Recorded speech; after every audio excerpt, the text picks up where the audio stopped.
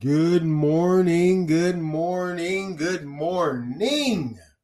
The sun is shining, the birds are chirping, and you are breathing.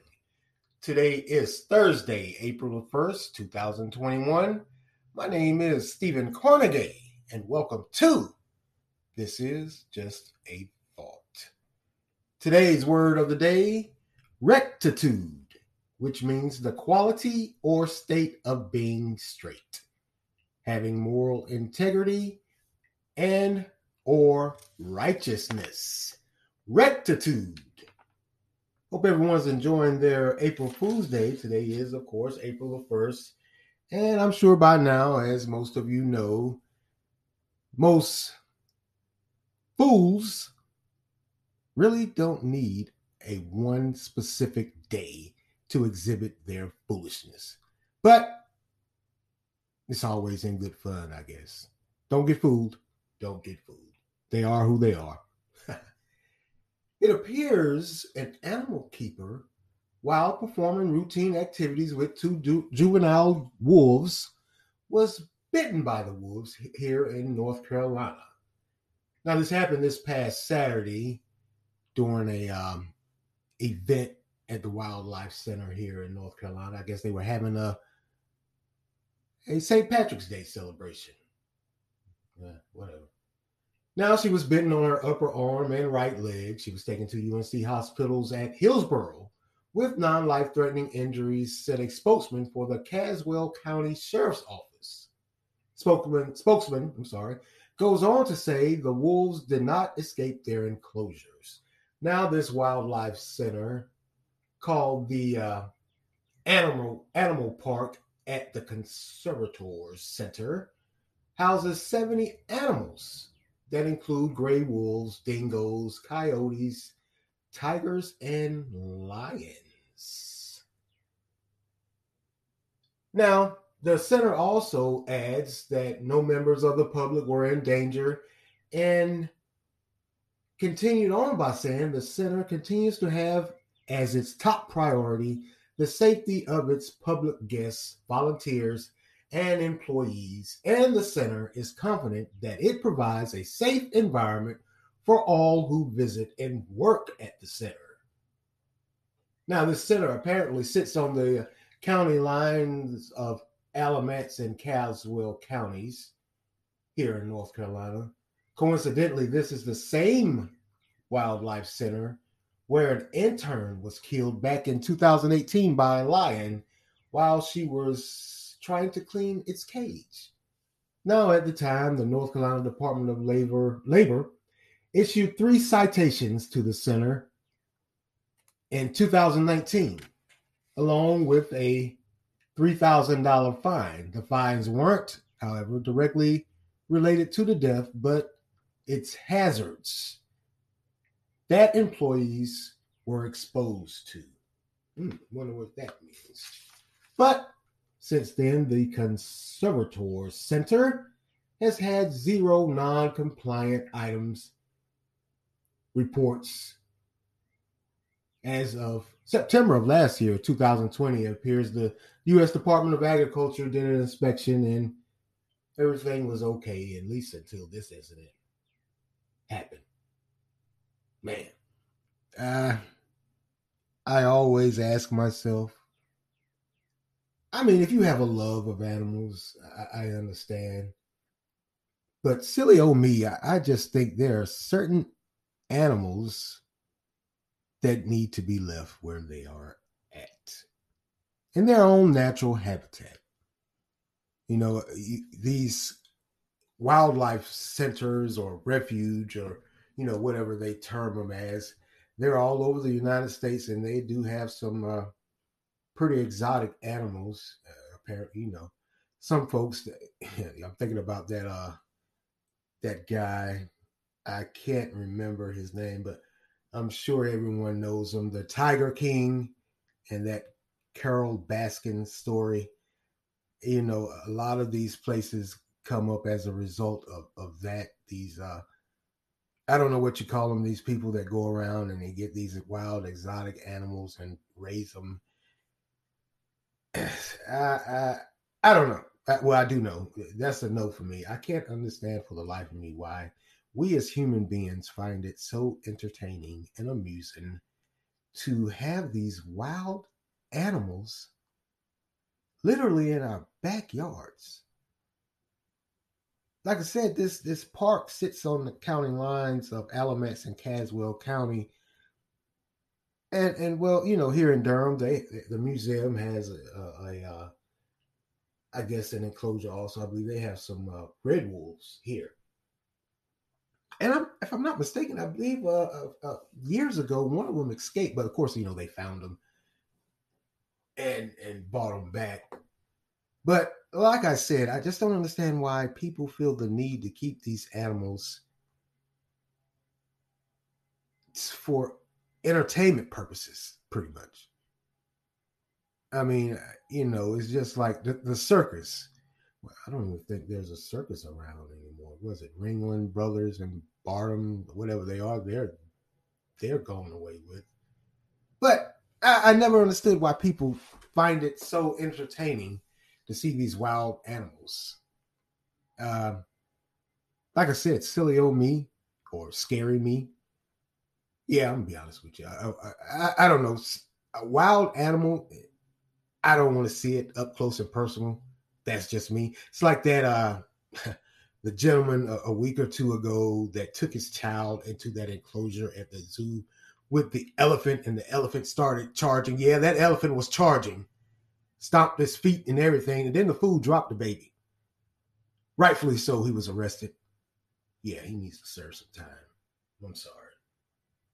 What sane person takes an infant into an enclosure with a wild animal? And what coincidentally, he had to get through two barriers to get to the elephant or get near the elephant, all because he wanted a selfie. Once again, I don't understand this 5 or 15 minutes of fame that everybody's shooting for, putting yourself in danger. Just seems foolish to me. But back to this story. Like I said, that conservatory or whatever you call it, a young lady was killed several years ago. I remember that. She was attacked by a lion while cleaning its cage. It appears this same thing happened here with this young lady and the two wolves. I keep thinking about Richard Pryor and his saying, "That's a hint and a half for your ass." Yeah, that's a hint and a half. I just wouldn't do it. That's just me. That's just me. But like I said, if you have a love of for animals, hey, by all means, go for what you know. I've never been to one of those places. It's just not on my to-do list or my entertainment list. Like I said, I don't get any great pleasure or derive any joy from seeing animals in cages, or you allow them out of the cages to walk around to entertain the audience. I just never have. Even as a kid, when the school would take us to the circus or whatever, or even the zoo. I've been to the zoo a couple of times. Once with my oldest son, and I just never found it entertaining. I'm not an animal lover, but I always thought it was pretty arrogant. Yeah, I say arrogant for us as human beings to go into the wild and take these animals out of the wild and put them in an enclosure that we deem to be safe and a habitable place. I just do. That's just me. That's just me. I know many people probably won't agree with me, but hey, it is what it is for me. Sorry. Now, let's move along here. Now, several podcasts ago, I talked about the illegal sport, if you can call it that. I don't see a sport in it, of cockfighting in the U.S. and Guam. Well, it appears a North Carolina sheriff in Chatham County has received an award for his role in combating this illegal pastime. Wow, pastime, that's crazy. From the Humane Society of the United States. He received the 2020 Humanitarian Law Enforcement Award for his ongoing fight to stop cockfighting here in North Carolina. Now, due to a tip on February 23rd, of last year, deputies went to a home in New Hill, North Carolina, where they uncovered a cockfighting exhibition in progress. Now, the property owners were charged with felony cockfighting and misdemeanor cruelty to animals. How do you get if you got a felony for cockfighting, shouldn't you have a felony also for cruelty to animals? Okay, well, apparently the laws in North Carolina. We'll get into that in a little while. Side note, and a little while is now. Under current law, those who have these animals in their possession and the paraphernalia, that would be your blades, the blades they attach to the feet, they can't be arrested if they have these things in their possession, meaning the animals and the blades, the paraphernalia. They can't be arrested. They have to be caught in the actual act of fighting, which is what happened to these people. So I guess that's how they were arrested and charged. How about that? I mean, you can have all the chicken or cocks you want and have blades and stuff everywhere. But if you're not in the actual act of fighting, they can't do anything to you. So these officers or sheriff's deputies got a good tip. Let them right into progress. Right when they were doing it, they rolled up and there they were. Now, dozens of birds were confiscated. Many were sick or injured. Sadly, many had to be put down. Due to the close quarters the birds reside in, along with the mixing of blood that happens during the fighting. Now, apparently, this allows disease to spread rapidly among the roosters, says the Humane Society. Now, the Humane Society is also caring for the remaining birds as they are evidence while the case is pending. Now, this article goes on to say the sport is widely popular in Cajun, Mexican, and Filipino communities. It is against federal law to knowingly sell, buy, possess, transport, or deliver, or receive any animal for the purposes of having the animals participate in fighting. Now, 39 states, including D.C., have this law that it's a violation of a federal law, but North Carolina is not one of them. Yeah, that goes back to that. They have to catch you in the actual act thing. So apparently in 39 other states, you can have these animals and you can have them in your possession and you can have the paraphernalia and you could get arrested. But here in North Carolina, they have to catch you in the actual act. Now the law became effective in the U.S.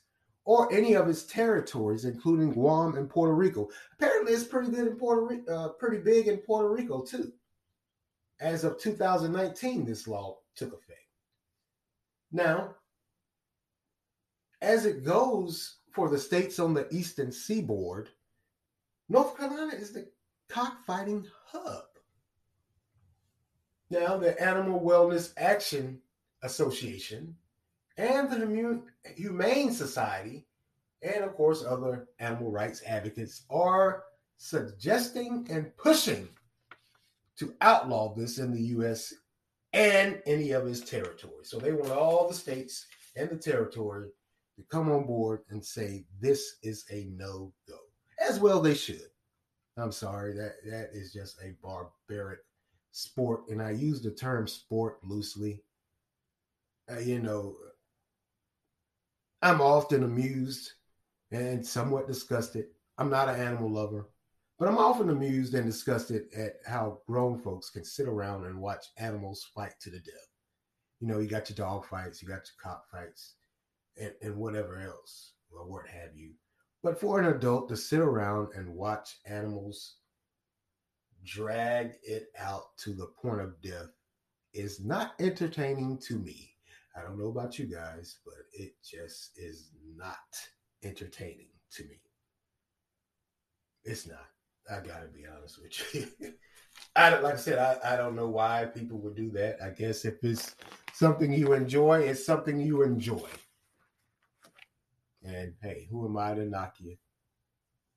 But it's not for me. And good job to these sheriff deputies and others around this country and territories that are cracking down on this. Uh, I know I don't know if you guys remember, but when I said in a previous podcast that not only is it a great or superb pastime for some, but for those that are invested in it, at the time I said they could ship those birds to Guam without feeding them, of course, so they could come out fighting, ready to go. They ship them at $2,000 a head. $2,000 a head. Wow, it can be I guess, a pretty lucrative illegal business transaction. And that's usually how it goes, isn't it? Everything that is illegal, hey, there's usually a high price that goes along with it. And it's tax free. Let's not forget that. How do you tax cockfighting? Okay. Well, let's move along.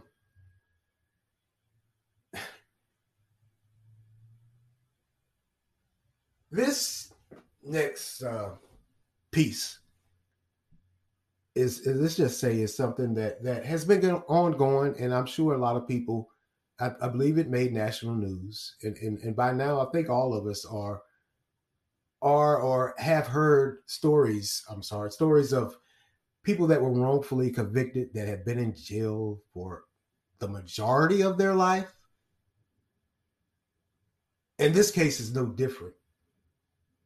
And I know many in North Carolina remember this story because I do. In 1983, there were two brothers, Henry McCullum and Leon Brown. They were accused of the rape and murder of an 11-year-old girl here in Red Springs, North Carolina. Now, the investigators, and I use that term very, very loosely, the investigators in the case somehow, some way, received from the brothers a signed, lengthy statement that was later discovered to be written by the investigators. That's why I use that term loosely, detailing their involvement in the crime. Investigators, like I said, somehow, some way, got them to sign these confessions by telling the brothers that, well, this is the somehow, some way, if they sign the confessions, they will be set free and able to go home. But they weren't. Instead, they were sentenced to, well, they spent 30 years in prison. They both were sentenced to death or to die. One of them remained on death row, and I believe Henry McCullum at that point in time he had been the longest North Carolina inmate to be on death row. His brother, however, was he was in prison. Yeah, he got life, and he was sentenced to die, but he served his time in general population. I don't know how that worked out. Now you may be saying, well, what's so special about this case and those statements of guilt that was taken? Well, apparently the brothers have IQs, both of them, not separately, but both of them have IQs in the 50s. And the attorney that represented them originally for over 20 years said they were mentally incompetent and should have never been allowed to sign those confessions. Now, in 2014, due to DNA evidence, they were exonerated. They were exonerated from then Governor Pat McCrory. And shortly thereafter, here comes along a new lawyer that's going to pick up their plight. Now, somehow, some way again, he convinced the brothers and their sister that he could better represent them in their best interests. Now the brothers combined received $1.5 million from the state at that time, to which the new lawyer, after sending this part here is where it gets crazy. Now, apparently they had a lawyer already. Now, this lawyer that had represented them at that time, he had been representing them for 20 or 30 years, 20 or 30 years. He had been representing them. And somehow, some way, out of the blue, another lawyer comes forward from out of nowhere and sends him a letter, a threatening letter, demanding he end his relationship with McCollum and Brown. And of that $1.5 million settlement, he kept $500,000 for himself. Took his fee off top, I guess. Took his fee off top. And he continued to swindle. Let's call him what he is. He continued to swindle them. How so, you ask? And we'll get into that later.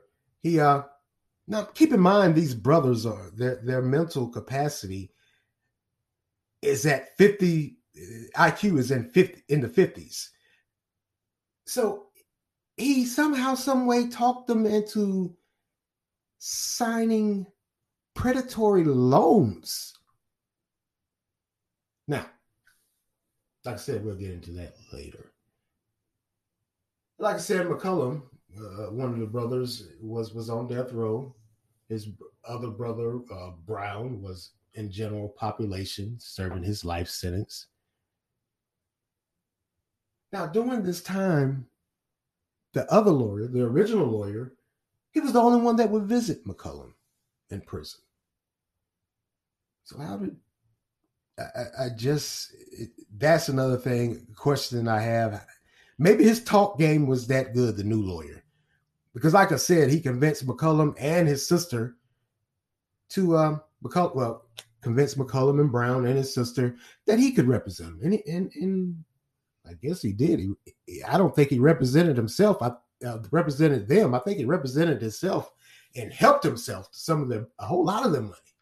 Now, the new lawyer, after convincing, like I said, the brothers and the sister of his sworn, honest dedication to their well-being, also filed federal civil rights charges in 2015 to hold accountable law enforcement, hold accountable law enforcement from the former employees of the SBI, State Bureau of Investigation, Robeson County Sheriff's Department, and Red Springs Police Department.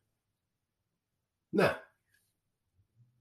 so he took over the case in 2015, and in 2017, the town of Red Springs agreed to pay each brother $500,000. Now, part of the basis for the state or the state bar is that was a red flag to them, I guess, and the other lawyer, because $500,000 a piece after you spent 30 years in prison for a crime you didn't commit, that was a low amount. Now, they went on to say the state bar went on to say that similar cases of wrongful imprisonment with even fewer years of incarceration and being on death row settled for several millions. Now, the new lawyer planned to keep 33% of the settlement from the town of Red Springs. Now, keep in mind, he had already gotten his cut from the state. You remember the $1.5 million settlement? He kept $500,000 of that. And according to the state, if he was allowed to continue, if they hadn't stepped in, if somebody hadn't said, hey, wait a minute, something ain't right here, he would have swindled McCollum and would have received 35%. That means McCollum only would have gotten $178,000, while the new lawyer would have gotten $403,000. He was on a roll. Ambulance chaser. He was on a roll. Well, he was. He really was. He was on a roll. Man, that guy was rolling. If you add everything up until this point, he was almost at $1 million of their money after they had served 30 years in prison, wrongfully convicted, wrongfully receiving or giving I can't even get it out, after giving a coerced statement admitting guilt to something they had nothing to do with or knew anything about. Although the state is saying, those state representatives of I guess the department, North Carolina's justice system, are saying, "Oh, I wasn't coerced." Well, you have guys, two brothers that have a mental problem, and you're getting a signed confession, which if they probably couldn't even read or write, or could barely read or write, and you somehow, some way, got a lengthy confession out of them that was admitted into court evidence, and you convicted them, and then along comes this guy and takes their money. Well, this is part one, and I'm going to dig a little deeper into part two, so stay tuned to this. Because like I said, when I heard this case, I remembered it, and it died out, and now we're finding out that the new lawyer, has been disbarred. Well, he hasn't been disbarred. His license has been suspended here in North Carolina.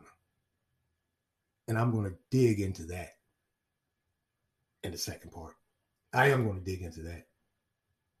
I am. Well, that's all for me today so far. Like I said, this is part one. And I want to thank you all for lending me your ears this morning. Continue to like, support, share, offer feedback. Once again, Anchor has a great feature where you can leave a voice response. You can also make monetary contributions. Continue to follow and listen on Anchor, Spotify, Google Podcasts, Breaker, Overcast, Pocket Cast, Radio Public, Verbal, and News Press. This is Stephen Carnegie for This Is Just a Thought. Amen.